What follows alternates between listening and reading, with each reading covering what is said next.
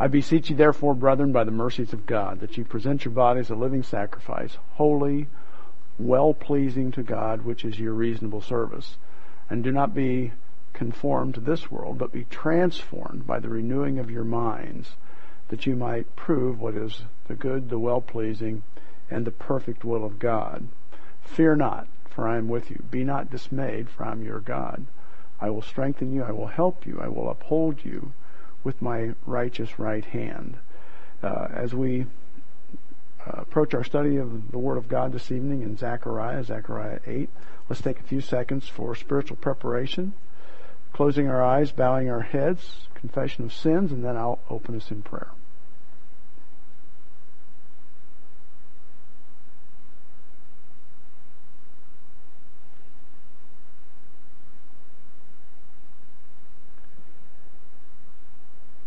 Dear Heavenly Father, we're thankful for the remarkable gift of not only your Son, who is our Savior, His sacrificial and substitutionary work on the cross, but also, Father, for the mind of Christ that we have here in the Word of God. There are many passages in the Word of God that may seem to be either difficult to understand or maybe apply rather distantly, if at all, to us. But we know that all Scripture is given by inspiration of God, and therefore it is valuable to us for correction, for instruction. And we pray, Father, that as we study the Word of God, we would understand the importance that it has, even if it's teaching us about the nation of Israel. And we see your character as you deal with them, as you administer them. We're thankful, Father, that we can see them as our measuring stick for human history. We're thankful that we are in this timetable, even though there is no length of time that's been established for the church. We know, Father, that we have been inserted for a specific purpose and plan and design. We are thankful, Father, for your comforting and consoling hand for those who have lost loved ones. We think particularly and specifically tonight for Pat Robinson, as Neil is now absent from the body and face to face with his Savior in heaven. We pray for Pat that she would be comforted by this, and also comforted in the loss of her mother, Ann Mosley, who has just recently died as well.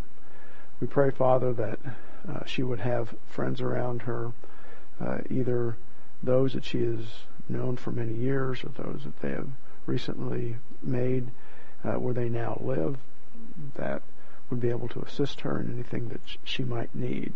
We also pray, Father, for those who have lost loved ones in the recent Islamic jihadist terrorist acts. We pray, Father, that there would be comfort from those who are believers, those who can provide it from a standpoint of truth from the Word of God. We also pray for the leadership in these nations as well as here in the United States, that we would have objectivity instead of subjectivity, that we would have an understanding of just precisely what's happening in Satan's world and how even he has not been able to control evil elements that are simply out of control because of their sin natures. We pray, Father, for the success of our leaders, therefore, in protecting us and also protecting American citizens abroad. And we ask these things in Jesus' name. Amen. It's last week, I think I began the lesson by reading that article about the student, a scholar, who saw himself as an interspecies tranimal, a hippopotamus, and not really even a real hippopotamus, but a stuffed one. And I mentioned that, of course, this is a revelation of where we are in society, particularly in our academic circles, and probably also in entertainment circles, and even our politics. But it's coming because we lack the solid understanding from the Word of God in many of our churches, and it's important for us to continue to teach and cleanse our souls, transform our thinking. That's why I quoted Romans 12:1 and 2, is that there must be a transformation of our thinking as we study the Word of God, realizing that God is a righteous God, a God that has not only established requirements and we could say institutions for the human race, but that He enforces them. And there are nations that have wandered from these institutions and have passed from human history, passed from the national landscape. We must remember that if we are not careful, we will find ourselves in the same situation. And I think one of the things that occurs to me as we observe what's happening around the world, and periodically here in the United States, we have these Islamic jihadists who are indiscriminately slaughtering people. And we've seen it now twice in London. We see it in Paris, to the point that we have it was either the mayor or the Prime Minister of London saying, don't be disturbed by the significant presence of police and even the military. Well, why are they there? If we shouldn't be disturbed, why are they there? It's because we're unable to control the threat because of our not only ignorant policies, but harmful policies that are being pursued. When you invite in people who come from nations that are sworn enemies of the West, then what would you expect, even if not all of them are committed to violence? In London now, we understand that there have been 12 people arrested, and 7 of them are women. Well, I don't know that those 7 were necessarily committed to violence, but they were colluding with those who were committing violence. And if you have just a few people who are committed to violence, but they are swimming in a society that is going to support or conceal them, then you need to remove that element of the society. I don't think this is all that difficult to understand. There was a young lady from British Columbia. Her name was Christine Archibald, who had gone to London to see her fiancé, and she was run down by this truck on the London Bridge, and she dies in the arms of her fiancé. Well, her parents at home now have that memory of their daughter being slaughtered. Why? What had she done? She's just walking across a bridge, and some malicious and murderous sort just decides to drive a truck into a crowded street, killing as many as they can, and then of course jumping out and stabbing people with knives. It's understandable, maybe from a standpoint if they were in the middle of a war zone, but this is not the case. They're bringing violence and terrorism to people who expect to be able to at least live peaceful lives. The same thing for the bombing at the concert. A woman just the other day has regained consciousness, and the first thing that she is told when she regains consciousness is that the daughter that she had with her was slaughtered in the same bombing. And what are we told by our leaders? Well, this is the new normal. Really? This is the new normal? This is what we're to expect? To hear that our children have been slaughtered by people who don't like us? That we are in so much in danger that we have to have a heavy concentration of police, and in France, military surrounding the Eiffel Tower and other places.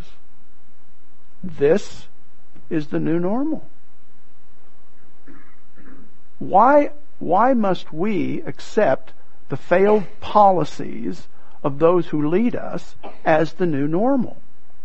Why don't we remove them from office and find policies that work? I think this is the insanity of reprobation. People who have a reprobate mind come to these conclusions that, well, political correctness is more important than innocent life. Oh, where do you find that? I mean, it's just very frustrating to think that we can no longer have policies that prevent indiscriminate slaughter of innocents. But when you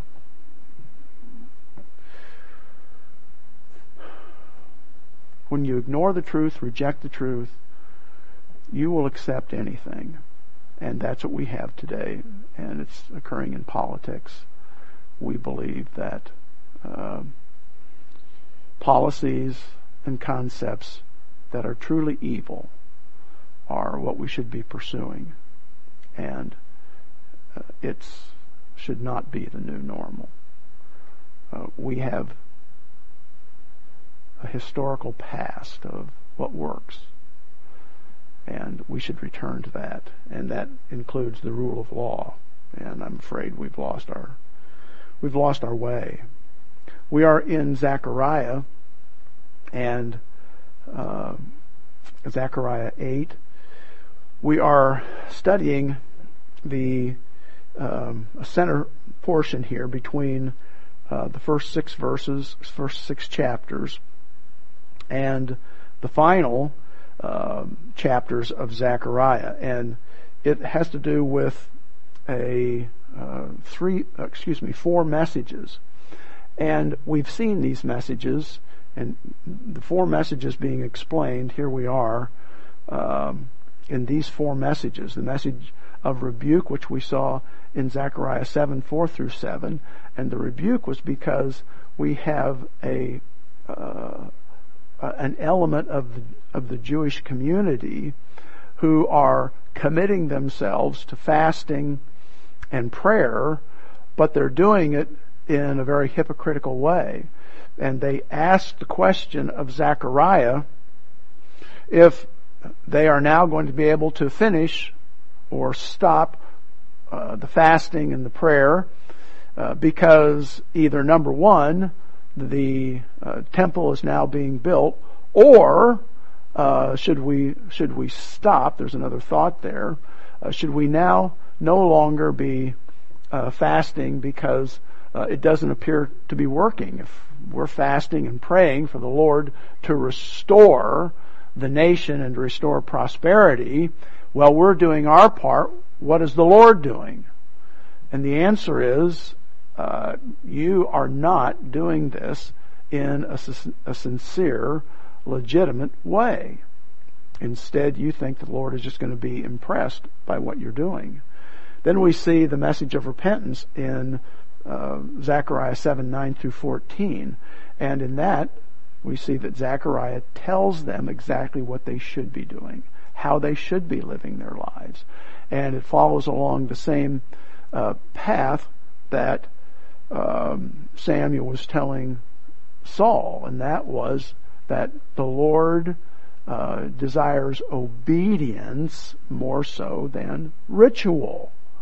Obedience, not just going through the motions. And of course, this is true today as well. The Lord doesn't want us to just come to church or just go through certain rituals such as communion or maybe baptism, but it's supposed to be meaningful. Baptism teaching us, reinforcing the death, burial, and the resurrection of the Lord Jesus Christ, understanding that we are dead to our sins and that we are raised to a new life, a life that is inspired and empowered by God the Holy Spirit so that we can live for Christ, trying to reflect the image of the Lord Jesus Christ in us. The third message here, the message of restoration, that's where we are in Zechariah 8:1 through 17. And there's just a lot here in this passage. Some of it is prophetic, meaning it's eschatological, and some of it is historical. And it's important for us to be able to see the difference there. And sometimes that's difficult. Isaiah is a particularly difficult book to sometimes distinguish between when Isaiah is referring to an eschatological and end-time truth, and when it is historical and something that was about to happen to Israel. And we know that 586 occurred sometime after Isaiah's book was written. And so we have both of those. But as we are in chapter 8 here, verse 1, it says, "And again, the word of the Lord of hosts came saying, thus says the Lord of hosts." And I said that we have the Lord of hosts used 18 times in this verse, and it's because Zechariah wants us to know that God is involved in His word, His prophecy, and with His nation. And what I'm going to emphasize tonight also is that God is not just involved with Israel. God's involved with His people, and while we are not Israel, we are children of God, and He's involved in our lives. And we need to realize that. We're not just swimming in the milieu of the human race and que sera, sera. What will be, will be. No, it's what happens with our lives according to what God designs. And we're going to see that. That comes out very clearly as we progress. But the Lord of hosts is the one who is transmitting this message to Zechariah, and Zechariah is repeating it. He said, I am zealous for Zion with great zeal, with great fervor. I am zealous for her. If He is zealous for Zion, which He is, He's also zealous for us. And God desires for us to be obedient because He desires to be able to bless us. And we just walk in the doors and off cliffs and stumble around because we just fail to be obedient. But God is zealous for us as He is for Zion. This happens to be for Israel. Thus says the Lord, I will return to Zion. This is a millennial prophecy. The Lord is not going to return immediately. He would have had Israel truly return to obedience, but we're going to see they don't. Instead, this is going to be the last times, and it's going to be the millennial kingdom. I will return to Zion, to Jerusalem, to Judah, to Israel, and dwell in the midst of Jerusalem. Jerusalem shall be called the city of truth. Why? Because the Lord will be there. That's why it's the city of truth. The mountain of the Lord of hosts, the mountain, the holy mountain. It will be holy, it will be set apart for a specific purpose because the Lord is there. Thus says the Lord of hosts, old men and old women shall sit in the streets of Jerusalem. And this is a figure of speech. It's a way of saying that they will live to a very old age. They will have the opportunity to live in a millennial kingdom that's 1,000 years old, that will extend for 1,000 years, each one with his staff in his hand. And again, this is a figure of speech that tells us that they have lived a long life, and the staff in their hands is an indication of that long life. Because of great age, the streets of the city shall be full of boys and girls playing in the streets. In other words, what we see here is this joyful occasion. I have to tell you that I have a fuller understanding of that phrase, streets of the city shall be full of boys and girls playing in the streets, because Pleroma Bible Church has many children. They have somewhere probably in the vicinity of about 30 children. It's unbelievable, the children that are run around that church. And it's because they have families that have many children, and a lot of them come from one family. The Northcott family has 4 children, 2 girls and 2 boys. They're all married, and they all attend that church. It's kind of interesting.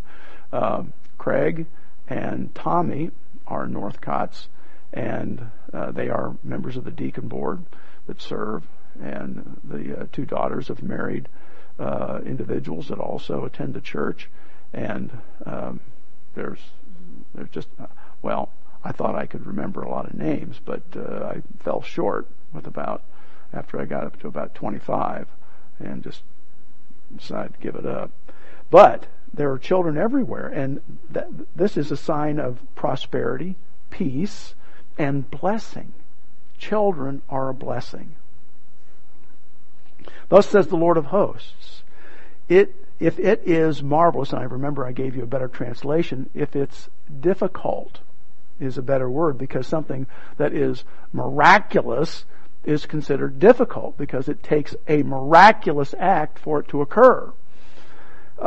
If it is difficult in the eyes of the remnant, those who had returned, the remnant that came back from Babylon, it's difficult for them to even imagine Jerusalem being restored to its previous glory that had been there because of Solomon and all of the wonderful building, and then those that had helped restore it. So if it's difficult in the eyes of the remnant of this people in these days, historical here, will it also be difficult in my eyes? No, it won't, because the Lord is capable of miraculous things, says the Lord of hosts. Verse 7, thus says the Lord of hosts. And now we're going to enter into eschatological time. Again, just saw it here, sort of a blend of it there. But now we're coming to the end of the tribulation. Behold, I will deliver my people from the land of the east and from the land of the west. I will bring them back, and they shall dwell in the midst of Jerusalem. This is a wonderful commentary of the Lord bringing the Jews back to the land. And the Jews have come back to the land individually, sometimes as families, but this isn't the Lord bringing them back. There are still at least about 50% of all the Jews on the earth living outside the land. So this has not occurred yet. This is still in the future. It says, they shall be my people, and I will be their God in truth. Amen here is truth. Faithfulness is another word. And righteousness. Therefore, we know that this is in the millennium. This is eschatological. That is going to occur sometime in the future when Israel is truly going to be my people. They are still God's people, but they are not in the covenantal relationship that is being described here. And I will be their God. Well, He's not their God. They recognize God, but they don't recognize God as having sent His Son, the Messiah, to be the Savior and to be their Messiah. And that helps us with that second part, in truth and righteousness. They are not faithful. They did not accept His Son. 9, thus says the Lord of hosts. So here we have an exhortation as we begin 9 for the Jews, the remnant that is in the land at that time. In 520 BC is where we find ourselves. Let your hands be strong. In other words, this is a figure of speech, to be encouraged. Trust the Lord. Be obedient. Restore the temple. Restore the Levitical offerings and feasts. Let your hands be strong. Be encouraged. You who have been hearing in these days the words by the mouth of the prophets who spoke in the day the foundation was laid. Well, this is Haggai for the most part, but also Zechariah speaking to them. For the house of the Lord of hosts, that the temple might be built. So, build the temple, Haggai told them, and they have begun to do this again. Verse 10, for before these days there were no wages for man, nor any hire for beast. That's the first thing, there was not. Secondly, there was no peace from distress. I think a better word there is from the distress for whoever went out or in. For I set all men, every one against his neighbor. I pitted them against them. I sent them out. So there was no peace. There was constant distress. There was no unity within the nation. There was no harmony.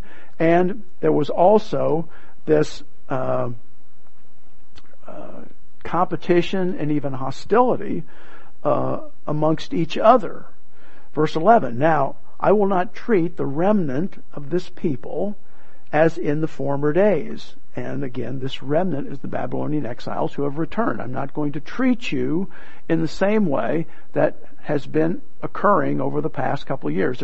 There's the opportunity for a change here. It says, I will now not treat the remnant, the exiles of this people, as in the former days. And I think the former days here is a reference to those days just prior to the destruction of Jerusalem. Says the Lord of hosts, for the seed shall be prosperous, the vine shall give its fruit. We actually have 6 here. If the Jews would return to the land and be obedient, then the seed would be prosperous. The vine shall give its fruit, the ground shall give her increase, and the heavens shall give their dew. And that's spelled D-E-W. I will cause the remnant of this people to possess all these, and it shall come to pass that just as you were a curse among the nations, O house of Judah and house of Israel, so I will deliver you, and you shall be a blessing. Therefore, those events, as we follow right down, the vine shall give a fruit, that's first. The seed shall be prosperous, the vine shall give its fruit, the ground shall give her increase, the heavens shall give their dew. 5, I will cause the remnant of the people to be delivered, and also they will be a blessing. And then he says, do not fear. Israel, these promises and protection that the Lord is giving them should cause them not to be afraid, but let your hands be strong, but to be encouraged. They should trust the Lord for what they're doing. And now, I think the last time we stopped here at 14, so we're going to press on verse 14. For thus says the Lord of hosts. And what we're going to see here is what's happening currently in Israel. What is happening at that particular time as Zechariah is talking to them? Verse 14 through 17 says, for thus says the Lord of hosts, just as I determined to punish you when your fathers provoked me to wrath, says the Lord of hosts, and I would not relent, so again in these days, and I think this is a reference to the days of Haggai and Zechariah, I am determined to do good to Jerusalem and to the house of Judah. And then he says again, do not fear, be encouraged. Verse 16, these are the things you shall do. Speak each man the truth to his neighbor.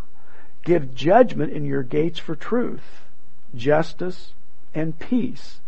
17, let none of you think evil in your heart against your neighbor, and do not love a false oath. For all these things that I hate, says the Lord. In other words, these are the things that I do not love, but I hate. And we'll address that. What we see here is the Lord addressing Israel, but as he does that, he's actually telling us that these are his righteous standards, and this is what he desires of us as well. In verse 14, this is what we see. Zechariah 8:14. First of all, Israel was disobedient and unfaithful for so long that even the patience and the mercy of the Lord were exhausted. And that's what we see at the beginning of verse 14. For thus says the Lord of hosts, just as I deemed to punish you when your fathers provoked me to wrath. Well, why had they provoked them to wrath? It was because of their disobedience. And the Lord really is gracious. And as we studied through 1st and 2nd Kings and tacking on 1st and 2nd Chronicles, it was evidence that there was a lot of patience on the part of the Lord. But there finally came a time when the Lord removed them because his patience was exhausted. When we say exhausted, we mean that Israel had just simply gone too far. They had continued to be disobedient even after prophets had come to them. We had Elijah and Elisha to the northern kingdom, and we have prophets like Isaiah and Jeremiah to the southern kingdom. We mean that Israel just gone too far. God's patience is perfect. He never gives in too soon. So God is persistent. But when it is evident that Israel is not going to respond to God's mercy, then God acts. But what do we learn by his mercy? And what do we learn by the length of time that he allows the disobedience and unfaithfulness to go on? It's that God is patient. God is loving. God doesn't just, at the drop of a hat, to use a figure of speech, just punish the nation. But he is long-suffering. It only took, but Israel took advantage of God's mercy. 3, Israel, in our passage now, is being exhorted by Haggai, and they're going to rebuild the temple. But what we're going to see is that they're really not going to return to faithfulness because they never quite develop the obedience that they're supposed to have. Israel is not going to return completely to faithfulness. 4th, God's righteousness, his perfect righteousness and perfect justice, determined that punishment was required. When we see that it says here that I determined to punish you when your fathers provoked me to wrath, well, God is not really provocable in the strictest sense of the word. It's a figure of speech that tells us that God has come to the conclusion from his righteousness and justice, as we could say, delayed by his love and his grace, has come to the conclusion that punishment was required. And that's what we see here. 4th, or 5th, God's will and purpose has no aspect of vacillation or changing of the mind. So God doesn't change his mind, but what he is able to do is he is able to incorporate the volition of mankind, of humans, and he works with that until he comes to a time. It says that thus says the Lord, and I would not relent. Well, the Lord here, that's very often changed as translated, it's nacham, the Hebrew word nacham, and it's translated as repenting, relenting, or a better word here, or maybe not a better word, is changing of the mind. God doesn't change his mind. He simply is continuing through human history, but he uses different administration of action. And that's what we see here. There's no indication here of vacillation or changing of the mind. 6, God's will is expressed in language of human accommodation. That's what we have here. So when we think that God is somehow vacillating, or he changed his mind, or he was surprised, and every now and then you'll run into somebody that says that God really doesn't know the future, that he really is just incredibly intelligent and he can kind of figure it out from what he observes. Well, that is just absolutely contrary to what we read in Scripture. And we've studied this many times, but it's amazing how many times that it does come up in Scripture. The language of human accommodation helps us to understand God's provision. 7, God's perfect righteousness determined that Israel's conduct required punishment. That's what we understand here. And then 8, God's perfect justice administered the required action, which was punishment. And that's what Zechariah 8:14 is telling us here. That's what happened to those Jews who were disobedient. Now, as we move to verse 15, so again, in these days, he says, I am determined to do good. And these are days of Zechariah and Haggai and Zechariah. In other words, what he's saying is, all right, I've administered the discipline. Now I'm ready to administer the blessing in these days. But what's the catch? The catch here is if you're obedient. And this is true in our lives as well. And that's what I think we need to see here. We see the character of God. Character of God is ready to bless for those who are obedient, those who are faithful. Zechariah 8:15. So again, in these days, I am determined to do good to Israel and to the house of Judah. Do not fear. Be encouraged. Remnant of Jews who have returned from Babylon. The Jews were returning to building the temple.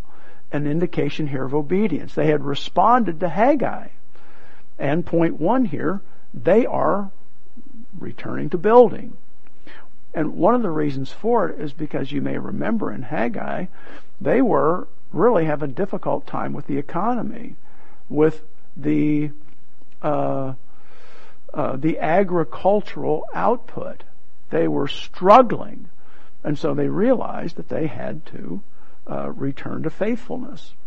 Secondly, here in verse 15, we see that just as God's perfect character determined punishment, so now it's determined blessing. He is ready to bless. One of the interesting parts of the translation here in verse 15, in my New King James Version, it says, so again in these days. And the word therefore again is our Hebrew word shuv, which means to return. Turn or to return. And the Lord is ready to return to blessing Israel if they are going to be obedient. Point 3, God's perfect righteousness ensures that he keeps his promises, both the discipline and the blessing. We can count and depend on God's perfect character. He is immutable. He's unchanging. He can't vacillate from his righteousness and justice. His love and his grace can delay it for a while, but the discipline will come. And when we're obedient, when we're faithful, he will bless us. God was not absent here in Israel's life. And that's one of the things that they believed. They looked around and said, where is God? We have been fasting and praying, and where is God? Where is the prosperity? Well, God's here. God just knows that you are truly not faithful. You're truly not devoted to Him. So God was not absent in Israel's life. God has a plan and a promise to Israel, and daily He is working in their history. God is ready to move forward in the history of Israel. He has a plan, and you may remember Lord Jesus Christ when He was asked on earth before He ascended, Lord, is it now that you are going to bring in your kingdom? And the Lord says, it's not for you to know the time, nor the epochs, the time or the era when that's going to occur. And He also said that that's left to the Father. The Father is the one that has the design. And the Lord Jesus Christ ascended. His session means to sit at the right hand of God the Father. And we are waiting for the Father to institute, we could say, the Lord's return at the rapture. And we're waiting. So we know that God is still involved in the history of Israel, and therefore He's involved in our history. God keeps His promises, and He made a boatload of them to Israel, and they're going to be completed someday in the future. Why? Because He loves them. And if God is committed to Israel because He loves them, He is also committed to us. We are indwelt by all three members of the Godhead. God loves us and wants to provide for us. For neither Israel nor we are adrift in the ocean of human history. And every now and then we think we are.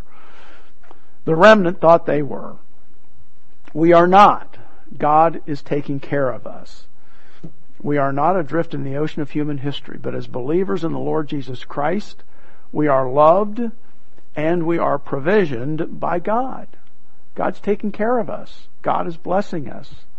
I have no idea on a daily basis how often either angels or some other mechanism is active in our lives that cause certain things to happen. And I think that very often when we stand back and look at certain events, we can see that God had a hand in it, one way or the other. And it is true. God loves us and He provides for us. Our lives, just like Israel, are firmly in God's hands. We have been sealed by God the Holy Spirit, and we have been given a future, a destiny, and we are on that path. 5, Israel is a type of the church age. Israel is a type of the church age believer. We are blessed and disciplined according to our conduct, our obedience or disobedience. And that's exactly what we see in Israel. And that's what we're supposed to be seeing as we study Israel now. We see them. We see how they're functioning and what they're doing. We see their conduct. And we are every now and then frustrated by the fact that they're disobedient. Well, we might say that God is frustrated by our disobedience as well. And we need to look squarely in the mirror at what causes us every day to doubt the Lord or to be diverted into our own interests and our own desires. Israel is a type of the church age believer. You can say that the believer is the antitype. And we look at Israel and we see ourselves. Point 6 here under 8:15, the Jews were promised blessings if they returned to faithfulness, something that they did not achieve. And that's where we are now with Zechariah. The Jews are promised to be blessed if they return to faithful, but they never quite achieved that. 7, while some think this promise is only for the millennial Israel, it could have come to fruition at that time. if they had been obedient at that time, had they returned to obedience as God was bringing them back, there could have been a restoration here, because the Lord says that. I am determined to do good.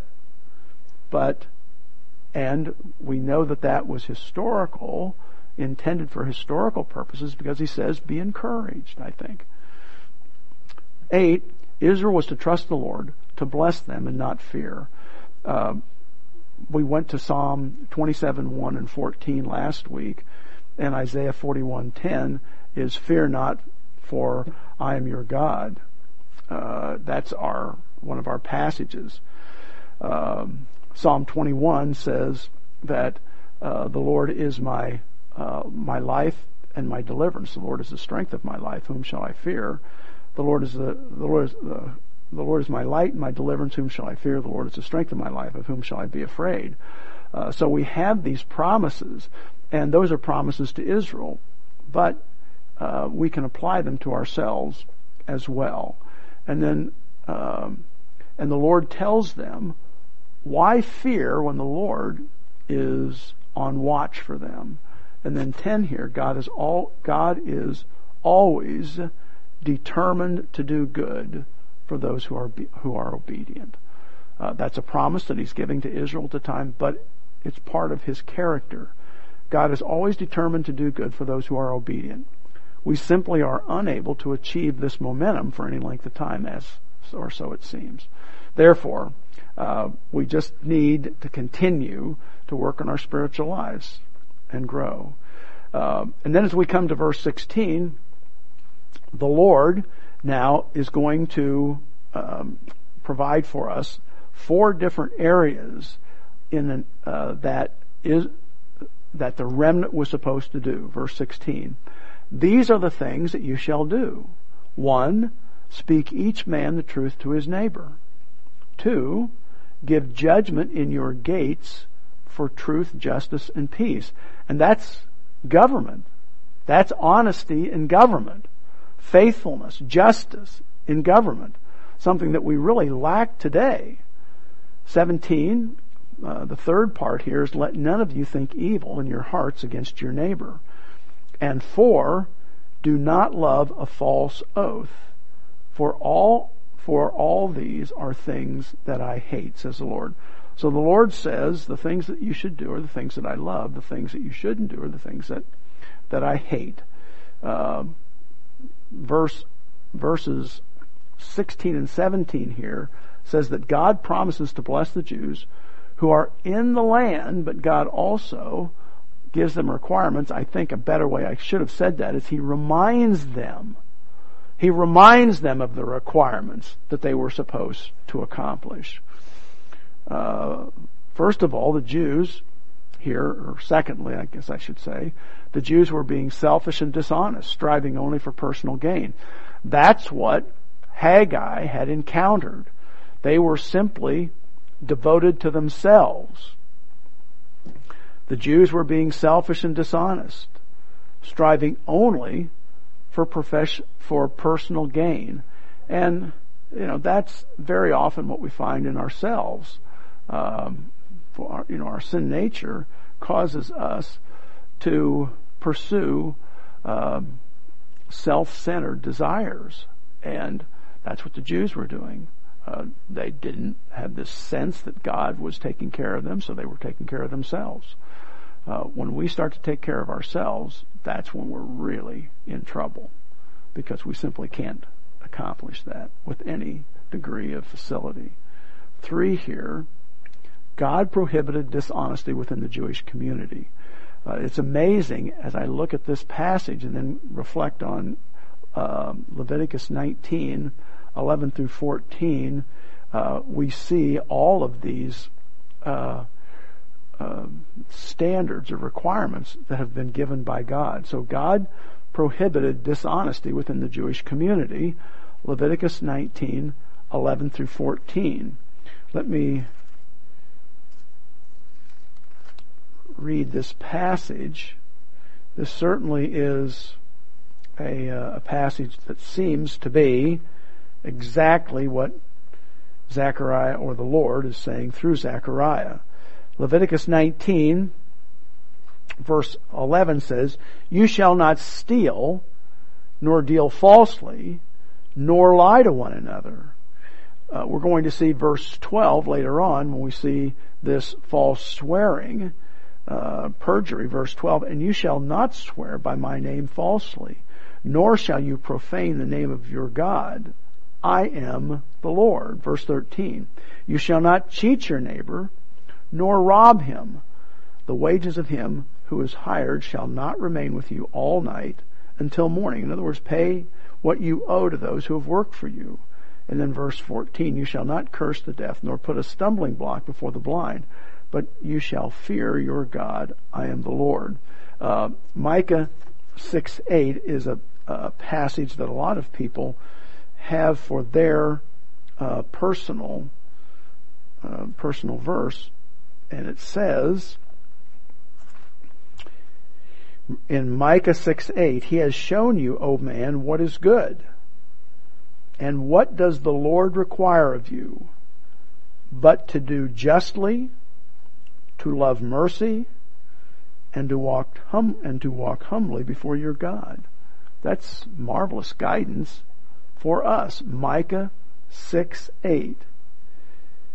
"He has shown you, O man, what is good." And that's what we're saying here. The Lord is determined to do good. "He has shown you, O man, what is good. And what does the Lord require of you? But to do justly, to love mercy." In other words, this is covenant faithfulness, kindness, compassion, "and to walk humbly with your God." Okay, keep your finger in Leviticus because we're going to be back there. Here is point 4. God required justice in the courts of law. And in Leviticus 19:15, it says, "You shall do no injustice in judgment. You shall not be partial to the poor or honor the person of the mighty. In righteousness you shall judge your neighbor." In other words, those who came to court, those who were within the community. And when it says, "You shall do no injustice in judgment, you shall not be partial to the poor nor honor," that is the rule of law. The law applies to the poor as well as to those who are well-to-do or rich. There's no partiality here. Treat them fairly before the law. And every now and then you'll find these judges that say, "No, we need to have political activism with regard to certain segments of society." No, the law should be administered fairly and equally to all. Sadly, we have a ruling class of politicians that don't think the law applies to them. They'll very often pass laws that apply to us, like Social Security, and then give themselves their own retirement. Health care for us, health care for them is much different. And that's wrong. 5, Israel was not to think evil towards one another, but what were they to do? They were to love your neighbor as yourself. And that's in Leviticus 19:18. These were the things that the Lord was requiring of them. Point 6 here, under 16 and 17, the Lord also prohibited a false oath, perjury, which we read in Leviticus 19:12, and in Deuteronomy 5:20. Well, that is simply one of the 10 Commandments. The Lord prohibited a false oath, perjury, Leviticus 19:12, which I read. Point 7, essentially, do the things that God loves and avoid the things that God hates. That seems to be pretty clear, fairly simple. Tough for us to do at times. So essentially, do the things that God loves and avoid the things that God hates. And remember that God doesn't hate anything, but His perfect character rejects evil. His perfect character rejects disobedience.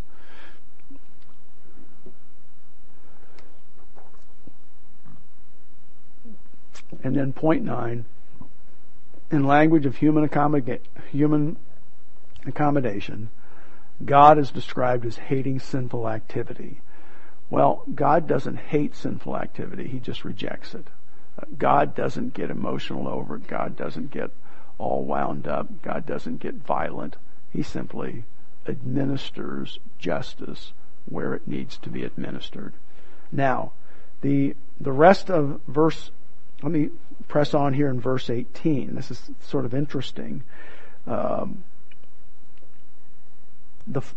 fourth, well, I think what I'm going to do is hold the fourth message. We've finished the third message, which is the message of restoration. This is how Israel was to be restored. In verse 18 through 23, we see the message of rejoicing. And the Lord waits, as He gives this information to Zechariah, He waits until now verse 18, and we arrive at the message of rejoicing, to answer the original question.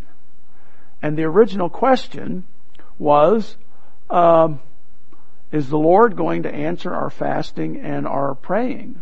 I mean, here we are fasting and praying, and the Lord doesn't seem to answer. Or maybe now that you've started building the temple, does that mean we no longer need to do this? I think there's probably an element of both of those there.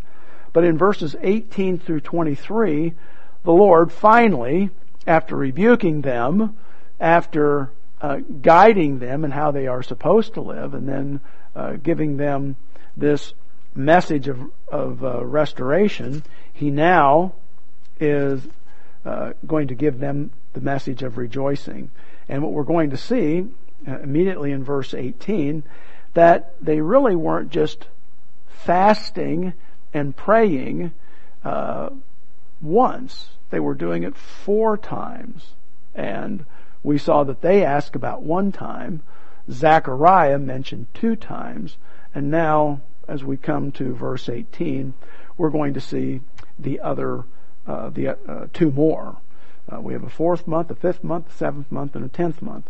So those who are committed to legalism and those who are committed to works, there's no end to it. I mean, you can really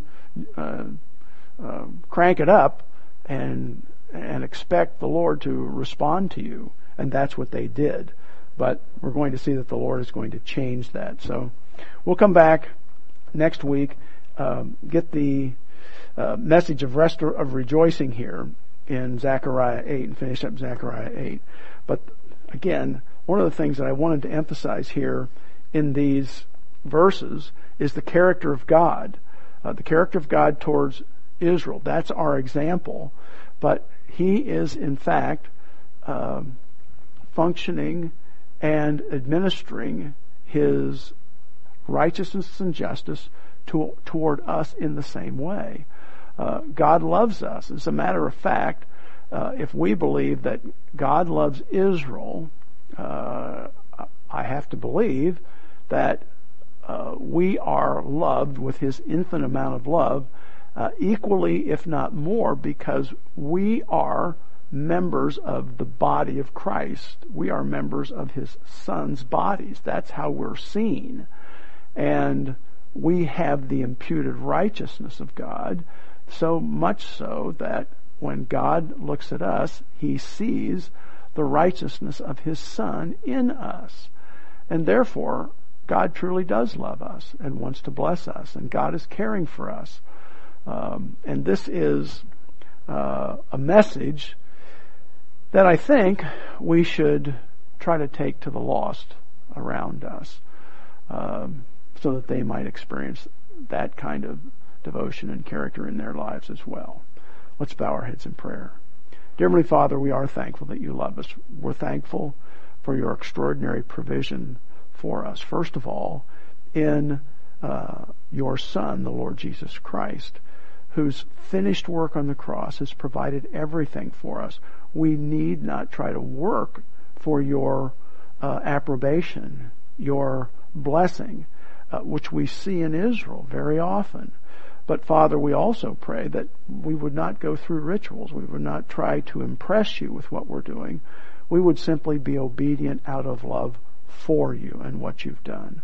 We're thankful for the text of Scripture. We're thankful that we can read these promises that you have given not only to Israel, but to us as well, because the application to us is in your character. We continue to pray for our nation. We pray, Father, that we would continue as a nation to be allowed to take the Word of God to other nations, that we might be a beacon of light to them, to a lost and dying world. We pray, Father, that we would be a haven for the Jews, but also a friend to this nation that is being disciplined by you. But, Father, as friends, we can be example of them, of the Messiah who has already come and in whom they need to believe. We pray, Father, that we would continue to be a reservoir of truth, of the Word of God, not only to our nation but to others, and that we would take that Word of God through the creation, the printing of the Word of God, and disseminating it, Father. Continue to pray for the administration of our government. We pray that this transition from one to another would not be violent, that there would not be this great resistance and rejection of authority and what you have provided for us, Father, because we know that you are the one that places the kings on their thrones and place president and leaders in positions. We pray, Father, that we would understand it and that we would return to a rule of law. We ask these things in Jesus' name. Amen.